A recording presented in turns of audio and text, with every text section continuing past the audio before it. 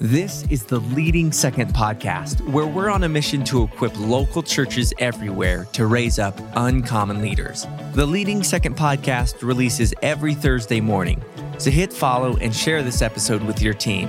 Now, let's jump into another episode for all of us who lead from the middle. This is the year of the leader. This is the Leading Second podcast.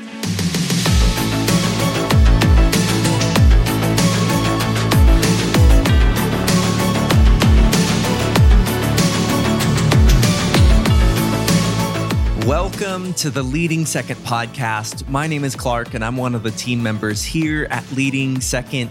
Glad you're here and you've joined us. We're excited to share yet another episode for you today. Before we jump into the episode, I wanted to mention our episode guides that we make available for every episode that you can use for your team or your own personal development. And you can find those at leadingsecond.com/podcast. I also want to mention we are proud to partner with Tithely to bring awareness to a resource that begs this question. Do you want to grow the generosity at your church? Because if you do, then you need to make it easy and convenient to give. Tithely offers online giving that makes it simple for your church members to tithe and make offerings. With Tithely, church members can give from any device, whether that's mobile giving, text to give, from their laptop, their computer. And on average, churches who use Tithely increase their giving by 165% year over year. So if you want to learn more about how to use Tithely and how to grow generosity at your church, go to tithely.com.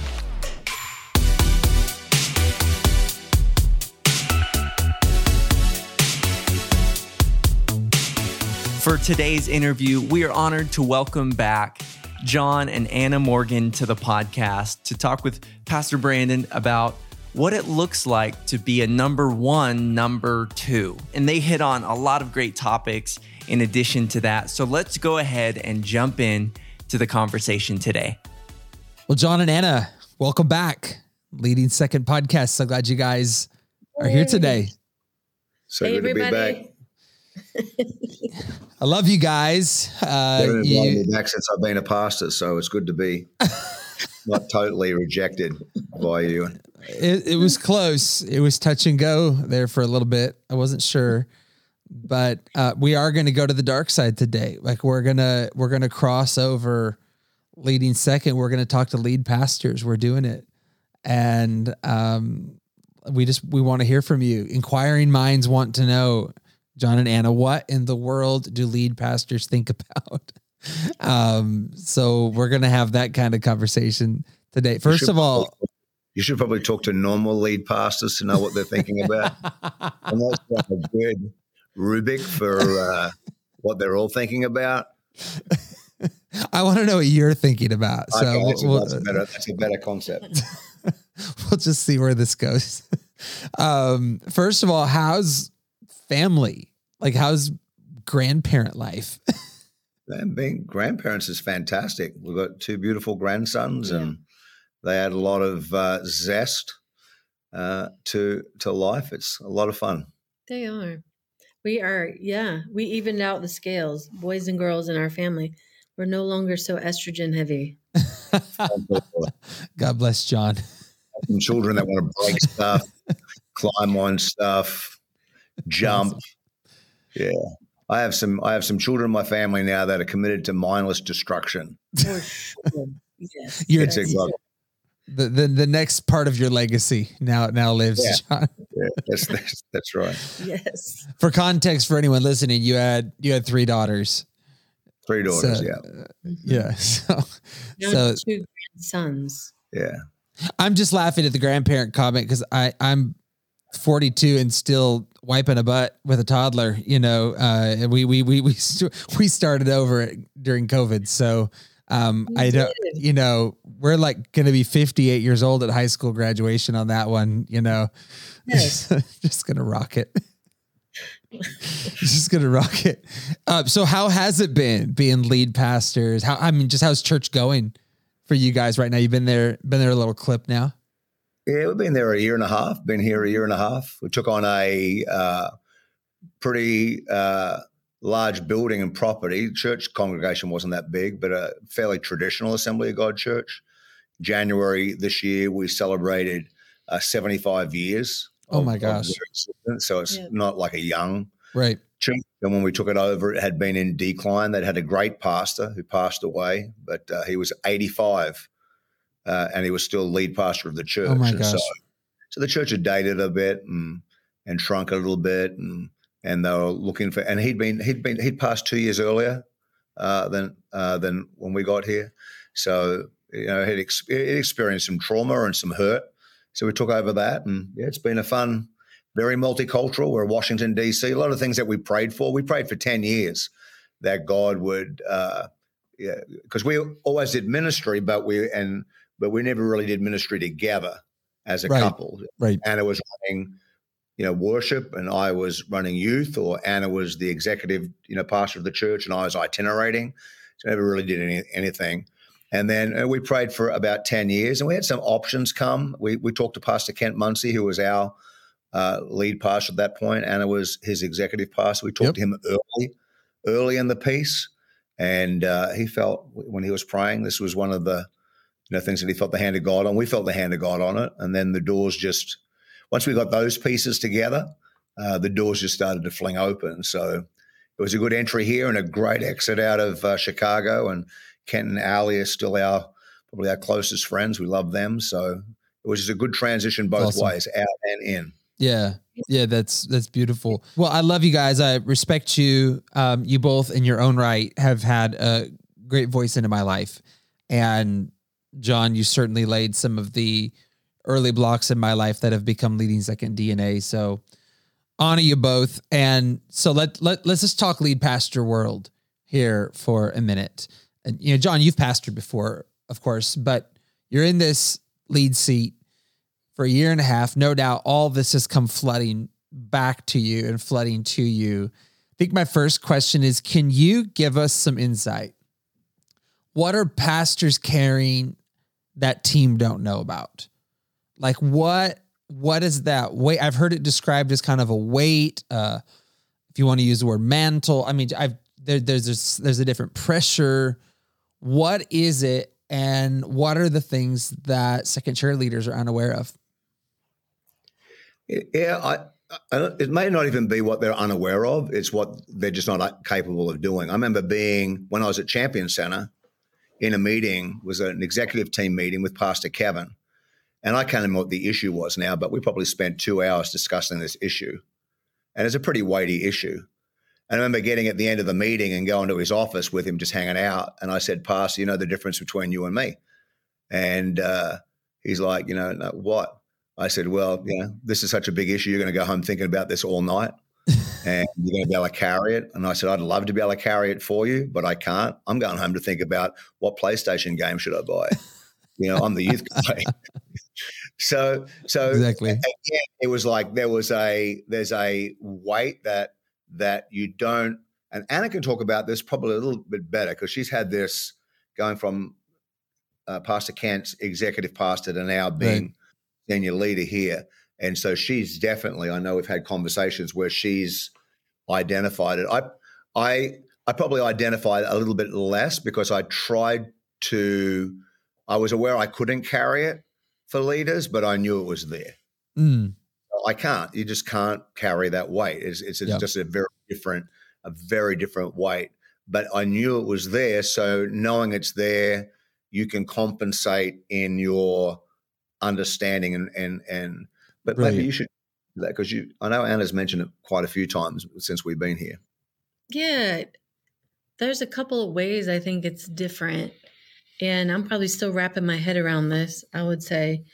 But it feels like there's a lot more scrutiny, I would say, for one thing.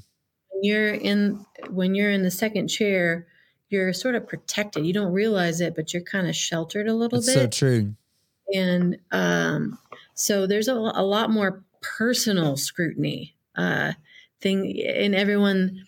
You're now, because you're the face of the church, in essence, it's like everything about you is now public. It's out there, and people have opinions about it. People have thoughts about it. You're from your personality to the way that you look, the way that you dress, everything about you is it's scrutinized at a much deeper level. And I think it's also different. It's interesting. I've thought about this a lot because over the years, people always leave church, and I was always amazed at how it would affect my pastors and in a painful way. For me, it's like, well, I get it. Maybe this is not the best fit for them. They have a little bit different thinking about this. And I was able to kind of externalize it. And it's a lot more personal now. Is it? Wow. Yes. It's very interesting. And it's not that everyone leaves because of me or because of John, but you're still you're still responsible for all of these things that become issues. You're stewarding the pace and the health of the whole church. So your foot's on the accelerator or on the brake at all time. And so you have to be a lot more aware of how healthy staff is, how healthy team is, and when to push, when not to push. And that's weightier. The stakes are higher. If you do really well, a lot of people are affected. If you do really poorly, a lot of people are affected. Yes. A lot more people are affected. And I think even, the spiritual stakes are higher. So, I processed a lot of prayer requests, I would say, as a number 2. And as a ministries director, I was involved. I was doing hospital visits, all those things. But now it's like just this last Sunday, one of the men in our church just got a cancer diagnosis. So he and his wife, they immediately come now to us. It's like, we want you to pray for us. And now your faith has to ante up for this. Or the woman in our church who's dealing with domestic violence, you get the big stuff now, the bigger problems. So the stakes are higher for what you're having to carry, I would say. So in that sense, weightier. And you're believing for bigger things. Yeah. You carry the weight of the stuff. I had lunch with a guy here probably 3 months ago, and we were talking about, again, the previous pastor and how this pastor in the church and one of his key team had left and gone and started a church down the road. And I said, my comment was, that was a really unethical thing. I can't remember my comments. And the guy's like, well, I don't see where it's unethical. It's all the kingdom of God. Like, if he goes down the road and plants a church and takes 200 people, it's all the kingdom of God. It doesn't really matter. So and there's a lot of number 2s that do that because they're the same thing. It's the kingdom of God. It doesn't really matter. I said, well, it may not matter to you. I said, but if you're the pastor, who are you going to fire? And he said, what do you mean? Who am I going to fire? Well, so you take 200 people out of the church. That's a lot of tithes and offerings. Let's call that $100,000 in wages that you've got to make up now because some guy got his panties in a knot, went down the road. Now, for $100,000 less in our budget, I've probably got to fire somebody. So now who on staff have I got to go to because of his decision and fire? That's where so you not only just believe in God every week for their income to come in, because that's what you're believing for their income. You're also got to make some of those decisions. I think another thing too would be definitely different for a number 1 than a 2 would be most people would interpret everything that happens here is this is what I want. So how a staff member behaves, that's what I want. I want them to do that. How the music plays on Sunday, that's what I want. If the volume's up too loud, that's because I really like loud music.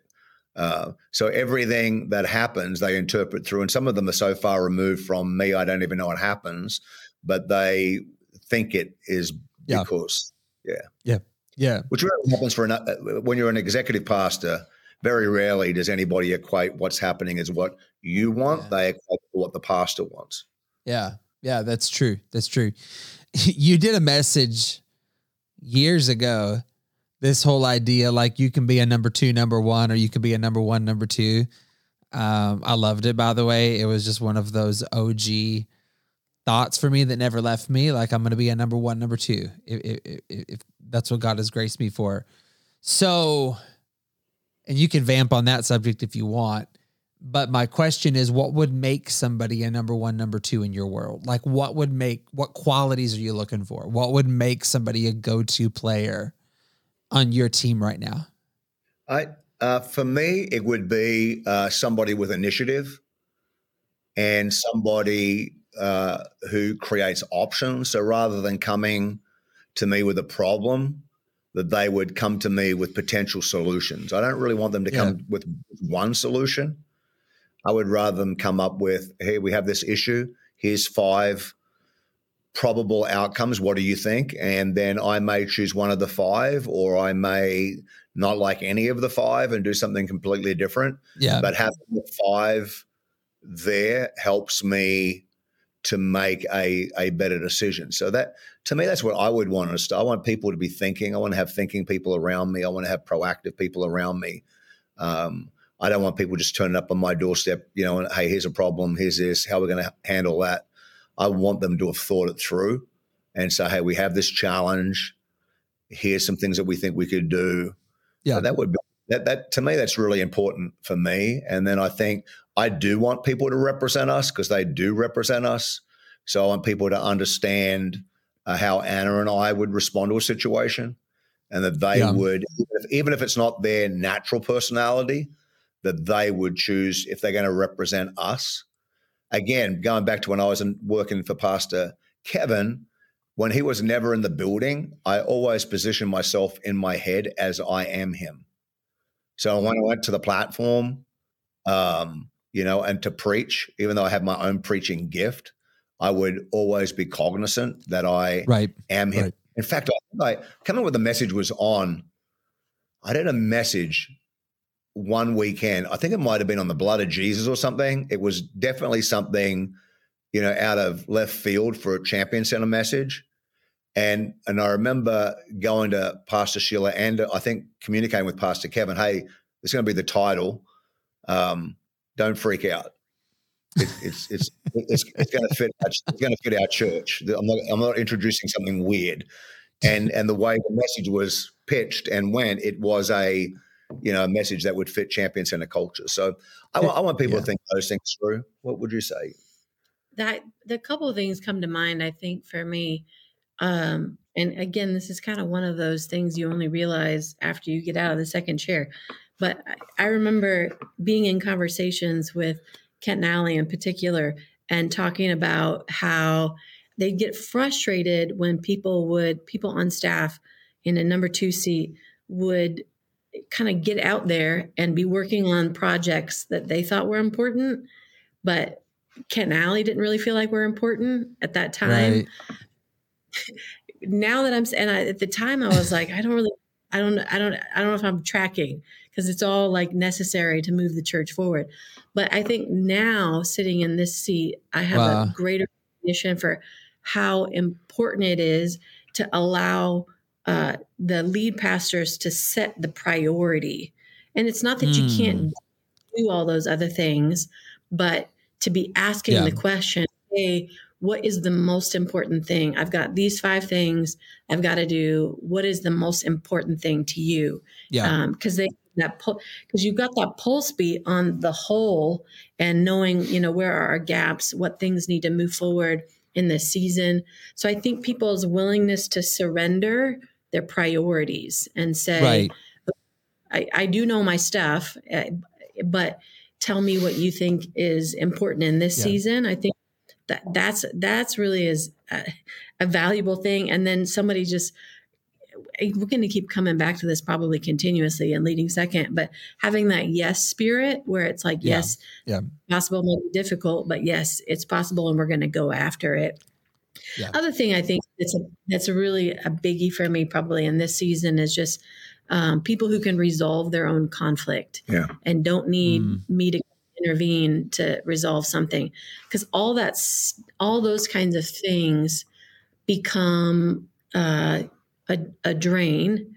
And it's not that people are people, right? And one of my roles is to invest into our staff and to our core lead team and to make sure that they're healthy and that they're doing well.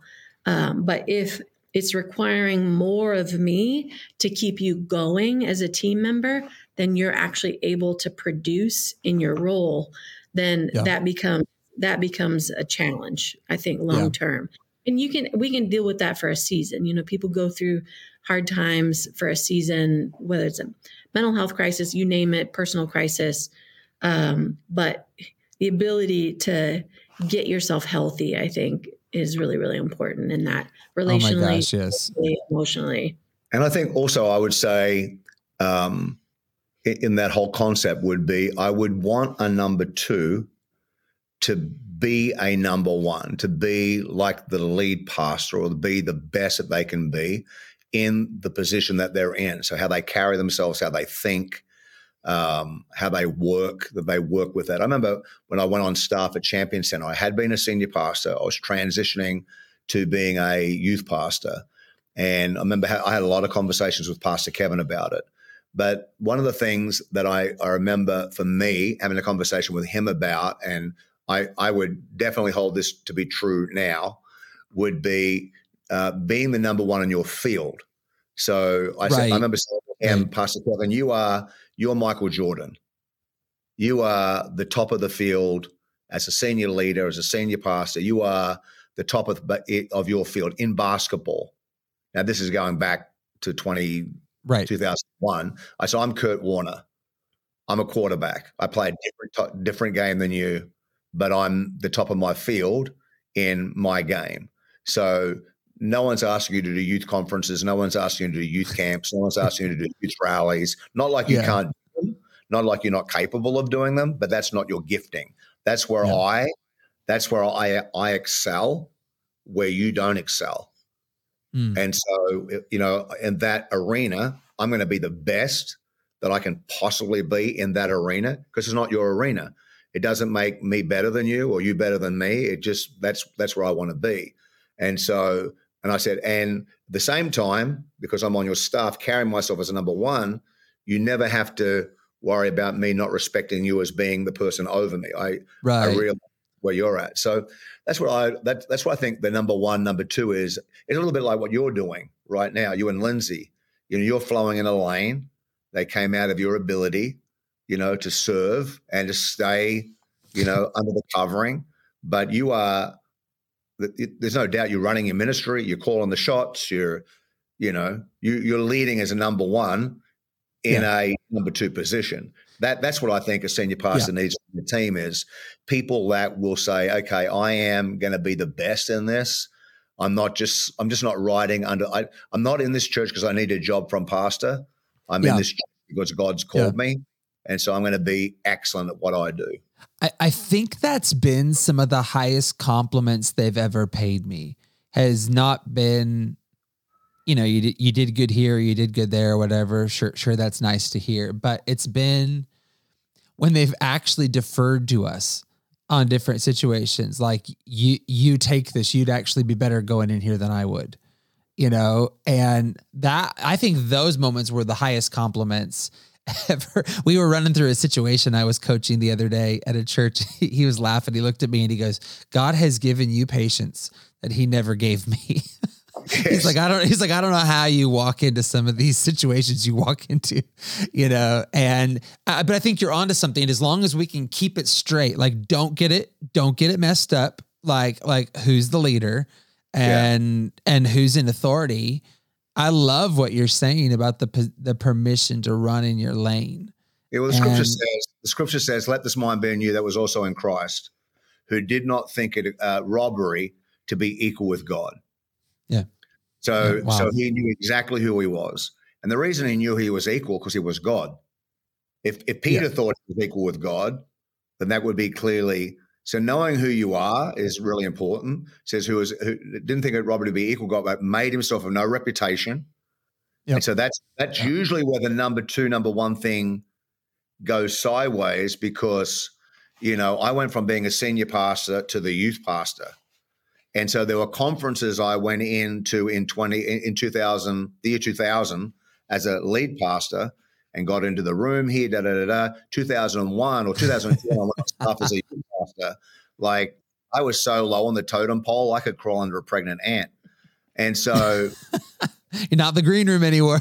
yeah, you're not in the green room. And so you just have to realize, and that but you make yourself no reputation. In other words, you're not allowed to, you don't care what people think. And then, scripture says it's better to be dishonored and have a servant than to be honored and lack bread. And I can remember thinking, you know what? I'm in the sweet spot. I love doing what I do. I love being where I'm at. I love my church. I love my pastor. So who gives a rip what anybody thinks? Right. I shouldn't really even care what they think. I think if number twos can get there and just be great at what you do. Okay, so let's break this down because I have a couple of specific questions on this that I haven't asked pastors for a while. So we're talking about like, what does a pastor need from a team around them? So let me give you a couple scenarios. First of all, when a team member is coming into a meeting with you, what do you want to see from them when they're coming to meeting with you, using your time, that sort of thing? Describe the meeting. What sort of a meeting are we going into here? I feel like a lot of times when people ask you for a meeting and they're on staff, it's because they need a decision about something. They've got a question about something. Yes. And, a lot of times they present their question without a lot of context. And it's a lot harder to, okay, what is behind this question? What's the scenario that's behind this question? Is there a conflict that I'm not aware of that you're trying to get me to make a decision about? And so context, when people come in with like a question or something that needs a decision, is really, really important. I think this probably even more now, I think, than as an executive pastor would be something I have encountered. Just 3 minutes of context. I don't need 45 minutes, but yes, give me the context. Yeah, and knowing why they're asking the question, because I don't want, a lot of times people are going to ask you a question to get an answer so they can take that out and use that as fuel to empower their own agenda. You know, Pastor John said he wants this. Yeah. Pastor, Dr. Anna said she wants this. And they said it. We must do it. I was like, that's not actually how the conversation came. So your context and understanding why behind what they're asking is important. Yeah. Don't you think if someone's, just a sidebar, if someone's having to walk out of a meeting and say, Pastor John said, don't you think we've already lost? I mean, when you have to invoke the name and you have to, if that's the constant thing you're going back to, don't you think that says something about a leader's authority? Then you're a number 10, number 2. Yeah. You never have to, you should never have to use the part. If you're a number 1, number 2, you carry the authority. Yeah. Yeah. Yeah. I think it's also a much better approach if people are wanting your input into something that it's a gap that needs to be developed, rather than saying, Pastor, what's your vision for X? To come in and say, hey, we have this area it's in my portfolio I'm trying to fill. I've looked at these 5 churches and this is what they're all doing. Yeah. And I've brainstormed a couple more ideas. Here's kind of what I'm thinking might be a good direction to go. What do you think? That's a much better starting point for those kinds of conversations than trying to start from zero. Yeah. Yeah. Well, I mean, wouldn't you be happy if something was at a good 80 and we've gone through some feedback already, but you're getting something that's still formable and shapeable. Yeah. I mean, wouldn't that be helpful to you? Yes, absolutely. You've given it thought. You've given it context. You have discussion. Here are options, and it may be an area that I'm not an expert in. Yep. Like, I'm not an expert in social media. I have no desire to be an expert in social media. I have no desire even to learn how to spell the word algorithm, And so when I have somebody coming in at that, like the social media aspect, and I want them to present things that makes sense, and here's what we should do. Yeah. Okay, spend this amount of money. What are the results going to be? and and have that information at hand, not like, Yeah. hey, what's your vision for Instagram? I mean, don't make me look stupid. You like data driven coaches. Yeah, I do. I like data. So you're gonna Yeah. see, what did this get us before? Right. Okay. Two more scenarios. Let's say you need to confront someone. So you've got to challenge them on whatever X issue is. What do you need from a leader? What are you looking for from a leader when you have to challenge or confront them? Be on like a teachable spirit and being willing to hear it. They usually have to be able to duck. There it is. What do we want to? It's really nice if it doesn't dissolve into like emotions right off the bat. That's harder. Yeah, I really don't like tears in a confrontation. Seriously, I don't like women crying. I don't like men crying, because I feel like, especially if we're not talking about something deeply, if you're not deeply personal and we're not attacking their character, I'm not attacking their motives. I'm just saying, hey, you put this on the screen wrong, or you spelt this wrong, or there's this error, and they break down in tears. Like for me, it's like, are you trying to create an emotional issue here to make me feel guilty? I'm asking you to do. So I'm a fairly black and white person. I tell our team, every now and then I just remind everybody, I think working with me, as what I want from our staff is to understand how I'm wired as much as I need to understand how they're wired. They need to understand how I'm wired so they know how to read me when I'm talking to them. So I always say to our team, look, the best thing about working with me is you never have to read between the lines. If you think I'm angry at you or I'm upset with you, and I've never said I'm angry or upset, and you just think I am, then you created that. I didn't put it in there. Like if I'm upset, it'll probably start with the conversation saying, I'm really upset. Like you'll know, I will tell you. So I think that's a good thing working with me. But again, it's the bad thing with working with me is you will know. And do you still have the room at the church with all the weights? Yeah. Like punishment room. I think too. We probably should give context on that, but we'll just let it go. He has a gym here. You got to like right size the moment as well. So if it's like, hey, we missed this cue on Sunday, we don't need to spend the next hour and a half dissecting it. It's a simple like, we'll fix it, move on. It's not like, you cheated on your wife. That's a big conversation, and probably need to unpack it. But I don't need all the reasons why it failed. I don't need the emotional side of that. Just don't need you to throw somebody under the bus. Yeah.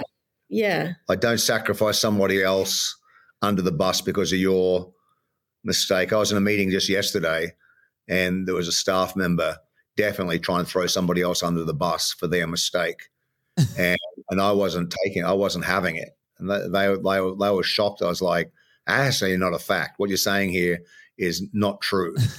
And I just wasn't, and I don't think they knew how to handle it, because I was like, you're not putting this person under the bus. It's your mistake. And again, it's not like a life-changing, life-threatening mistake. This is a fixable thing. So don't be losing your head over it, and don't be destroying somebody else's credibility. Just fix it. It was a mathematical fix. Do the addition, do the equation, and it's fixed. It's not, you don't have to put your heart into this, Okay, so I got one more for you, and it's a little bit different. I don't know that I've ever asked anybody this. I'm just curious your thoughts. So we're navigating really, really interesting cultural issues right now. And my point in asking you this, I'm not trying to get into any of those issues, but we're walking through with people issues of sexuality and gender and politics, and you just are all of this is happening. So no doubt it's making its way to youth pastors' doors, and it's making its way to staff. I mean, we're encountering this thing all over the place. My concern isn't to, get into any one issue. My concern is, how does a team member keep in pace with their pastor? Because I feel like pastors are addressing these differently, church to church, pulpit to pulpit. What are you looking for from your team in terms of going after current culture issues right now, and how do they stay in alignment with their pastor? So Anna's got some great answers for this, but I'm going to just give a thought first, how I position myself. And I tend to look at the way, and having come out of 2020 and having walked with a lot of pastors through that, and the realization that that our society is split right down the middle, 50-50. Right. You can see it in the vote. When they take a national vote, it's 50-50. So most issues are going to split down the middle, 50-50. So if I say something from the pulpit that's going to go on one side or the other, I'm either going to make 50% of the people happy or 50% of the people unhappy. And so I try to, if I can, that I have friends that are totally opposite to what I'm saying here, and then some of my best friends in the world. Me personally, as the lead pastor, I want to be in the middle of that. And so I'm going to always ask the question, okay, if we do this, who are we upsetting? What are the ramifications? Here's a perfect example. Before I got here, they wanted to turn our gymnasium into a vaccination site. And they wanted to set it up on a Sunday. People could come in and get vaccines. And they asked me what I would do. And I said, I wouldn't touch it. And they're like, why wouldn't you touch it? Are you anti-vax? I said, no, I've been vaccinated. I had vaccinated and I had a booster. I closed my eyes in a 3G network, 5G network. I get HBO for free. So I'm not anti-vaccine. What I'm saying is this is a political issue. And as soon as you put it in the gym, you're making a political stand. And I don't think that the society needs our gym. Go to a hall, go to a hospital, go to a CVS. A lot of other people who could handle that. And we don't need to make it an issue here and make it divisive. So no, but that's not a anti-vaxxing statement. That's just like there's other places you could go. Yeah. Okay. So that's where you're at as a pastor. And you've already acknowledged you're going to have pastors that are different than that. Some are like hyper vocal, some aren't, So now that we know the marker for where you're at, what are you looking for your team in terms of aligning with that, especially if someone sees it differently? Would be, don't say it from the platform. Number one, don't say it from the platform. And number two, don't make it an issue in your small group. Yeah. Like if you have that feeling, especially political, there are some things, and I'll let Anna talk about this. There are some things that are not necessarily, they become political, but then they're Bible context versus. Right. There's some of those issues that are, to me, the vaccination thing is not a Bible issue. Right. That's not a scripture. That's just purely political. And so that's a little bit different than some of the other animals that are out there. But again, don't, because we live and die by sound bites. We live in cancel culture. I have friends of mine that had spectacular churches that are now, they don't have those churches anymore because they got, decimated by cancel culture. But anyway, Anna may have you throw some thoughts into that. You are. I think there's a couple of things to consider, and probably my programming at this stage of my life, I've spent, the last 25 years in a second chair seat. And so I have pretty deep programming to think about how the Muncie family in particular is going to be represented by what I say. And I think even now I think about that. Like if I put this out there, how's this going to reflect on the people who've invested in me, who I am a product of their ministry and who they are. And so I think it's really important for everybody to recognize you don't operate in a vacuum. You don't. That's good. In isolation here. You're part of a community. So you represent your whole church. You represent the rest of your team. You represent your pastors. Even if you're saying, this is my opinion, and I'm not saying this on behalf of the whole church, you still are representing. You're representing other people. And so that's, I think, a thing you have to really carefully steward when you're sitting in that number 2 seat, or I mean, really anywhere, because now I'm stewarding for my whole church. I'm stewarding who we are. And what I say as a lead pastor reflects on my whole church and my team. It's not like I'm exempt from that either. And so we're in such a rapidly changing time of society.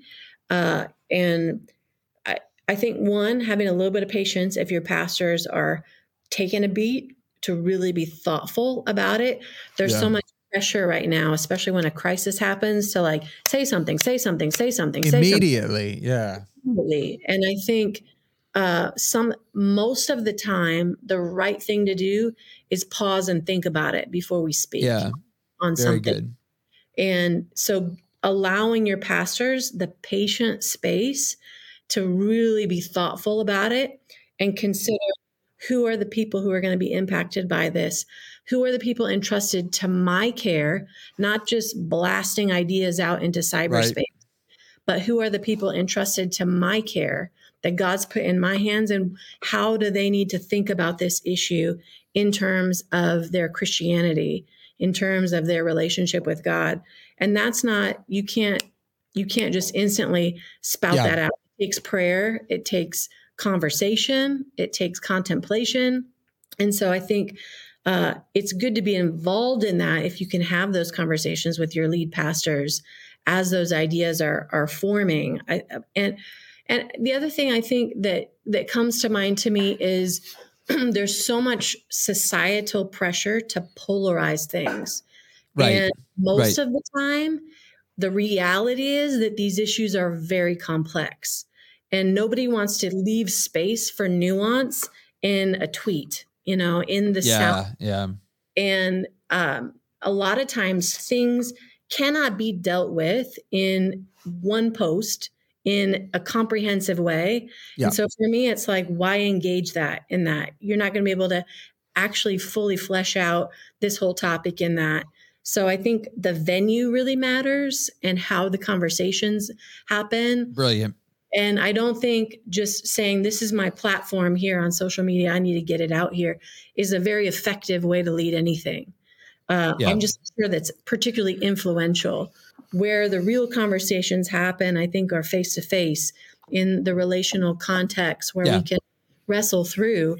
And my personal preference is to give people not, hey, here's a position you need to adopt, but here's a way to think about this issue theologically through a God lens, as opposed to the cultural lens that we have, and being willing to be nuanced in that way. So let's just take the issue of social justice, for example, because on one side of the fence is this activist mentality that says, we need to pull down things, we need to dismantle things, we need to destroy things that are part of society, whether it's leadership or institutions, and we need to totally remove them and destroy them so that their oppressive nature is gone, and to liberate people. But pulling people down is not a God way. That's not a God approach. And so I think we've got to be able to look at things through, okay, well, what does God say about how we deal with people, how we address people? Maybe advocacy is a way that we can get our head around. And just being able to take, pull ourselves out of the boxes that society wants to put us in, or culture wants to put us in, and say, okay, let me have a conversation with my pastor about how I can frame this, how I can look at this through an appropriate spiritual lens. And then let's have a conversation about how we're going to have those, how we're going to get messages out. And can I throw out this thought too? I think you have to discern, as a number two, or anybody, is the difference between my right and my responsibility. So there's my right. I'm entitled to my own opinion. I'm entitled to express my opinion. I always have an opinion. And, so you have the right. But is it being responsible to put that opinion out there? So I would say to start the team, be careful what you post, be careful what you say. Run things through a filter. Sometimes I'll say to Anna, should I post this? Bottom line, I think is, I remember Pastor Paul DeYoung saying this to me years and years ago. If you have to ask somebody, should I? It's probably an indication in your own heart that you shouldn't. Right. And so, well, this is my opinion. Yeah, you have the right to your opinion, but posting that and then getting into, because probably every day I'm going through, if I go through social media from some of my friends' accounts and watch some of the negative things people say about them, probably every day of my life, I want to punch back.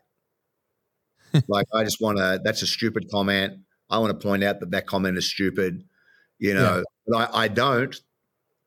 Why don't I? Because it's just a fruitless exercise. Yeah. Nothing that's right. is going to come of this except, just a menage, like a full-on debate that never ends, because everyone's brave. Everyone's brave and heroic behind their computer, and you just can't. It's a no-win scenario. So I would rather our team avoid entering into those things. It's not that you agree with them, but it's just like, know. I'll say this last thing too to tack on is, if we think about it through the lens of not just like the issue itself, but the people who are on the receiving end of that. And I never want to get in the way of anyone's ability to receive Jesus. Mm-hmm. So if I'm representing John and I say something that's going to offend a lot of people or hurt a lot of people because I've said it in a really harsh way, or I've gone out there on a hot topic, and now they can't hear John without thinking, oh, this must be what John thinks because Anna posted this. And so now when John preaches about the love of God, I can't hear it from him. Then I've created this barrier for people to be able to receive ministry in my environment. And so I think we steward that for people on so many levels. And so I think just keeping people first. And for the love of all things holy, try to make sure something's true before you respond. Please, my God. 3 minutes of research in, to find out if it actually is factual what's being said, because a lot of the time it's totally fabricated. Yes. Intelligent people running on fabricated information, making it sound like it's true. And that happens on both sides of the playing field. That might be your greatest comment you made all day. Is please Google. Google. Hey, first of all, I just love you guys. You're brilliant. I love what God's doing through you at Word of Life. So thank you very much. Let's end a little bit different than normal. Let's end practical. I'm going to give each of you like one thing here. I would love to hear from each of you one thing a young leader should be focused on right now when it comes to their own leadership development. I would say try to ignore that the senior pastor has gold trim on the ceiling tiles. The only office in our church. That's because I'm important. That's it. That's amazing. I would say young leaders would be toughen up a bit. You got they are a lot of leaders right now are running in the slipstream of momentum that was created over the last 30 or 40 years by leaders that have gone before them and have paid the price and have done the hard yards and have sweated it out. And now they're in an environment where they can run in the slipstream. And some of the hard yards for them aren't going to look the same as it did for us, but it's still going to be hard. And so they're going to need to toughen up a bit. I worry as I watch people, complain about, volunteering and doing long hours and being asked to do this and asked to do that. And, this whole generation that's you're not going to make it. You won't unless you can get the skin of a rhinoceros and the heart of a marshmallow. You're not going to make it in ministry. If you can't serve and just do things, practical things that are hard work, but are practical, if you can't do that, the hard work and the practical, it's not going to cross over when you need to do the hard work and the emotional. And in ministry, our heart is always out there. We're giving our heart to people because we're going to love on them, with the total probability that at some point they're going to stab that heart, they're going to kick it down the street, they're going to accuse it of all sorts of things. If you just look at the church of how many people are not with you today, that when you and I were at Champion Center together back in 2000, and all those people that were with us and on team and loved everything and everything was amazing and everything was great. Now they do not look at us in that way because of so you got to take that. You can't, you're not going to make it because that's never going to stop. That's what you're signing up for in ministry. So you got to be able to toughen up on the outside, but you have to always stay soft on the inside. That's a challenge. Brilliant. Yeah. Yes. Last word, Anna. A couple things come to mind. I think one would be staying focused on the we over the me, like what we are called to do over me, what I'm called to do. And that keeps us broad and flexible so that God can shape us in every season. And so often, I think when we're starting out in ministry, we're focused on what we can do and the task of ministry and what we're doing together. And I think it can get easy to neglect who you are in the midst of that. But long term, what your greatest impact won't be the skills that you have or the things that you do. It will be who you are as a leader. And so making sure that you're paying attention to your character, to how you relate to people, how you treat people, all those aspects of yourself, I think are really, really important facets of leadership development. Last thing I would say is make sure you're continuing to just grow your connection with people who are doing what you're doing somewhere else. Yes. And invest in those relationships, and make sure you just regularly make a point to reach out to them, set up a Zoom, have a conversation. What are you doing?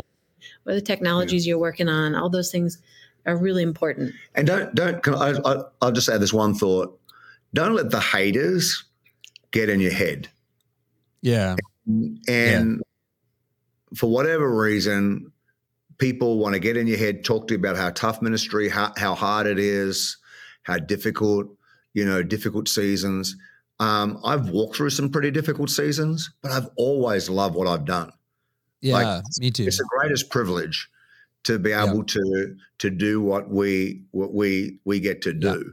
And people go, well, you're a senior pastor. I was like that when I was a kids pastor, when I was a youth pastor. It's like, we get to do this. We don't have to. Right. But we get to do it. And you have to choose joy. Yeah. You have to choose fun. And you're always going to have the critics. You're always going to have the people that you cannot, as a leader, afford to let the negative people, let them just poison the waters of your soul. You got to stay happy. You got to find the blessing, and you got to look for the best. And if you can stay happy and have fun and enjoy it, enjoy your family, enjoy leadership, enjoy the church. Just if you can do that, that's not ignoring the tough things. That's just choosing to live with joy above the tough things. Then you can make it the long haul. It's a spiritual discipline. Yeah, I heard someone say recently, if the joy of the Lord is your strength, how strong is your family? Like if the joy of the Lord is your strength, like how strong is your ministry right now? So well said. I could talk to you guys for hours, but we will leave it there today. I love you. Thank you so much for investing in our tribe today. Bless you guys. Love you guys.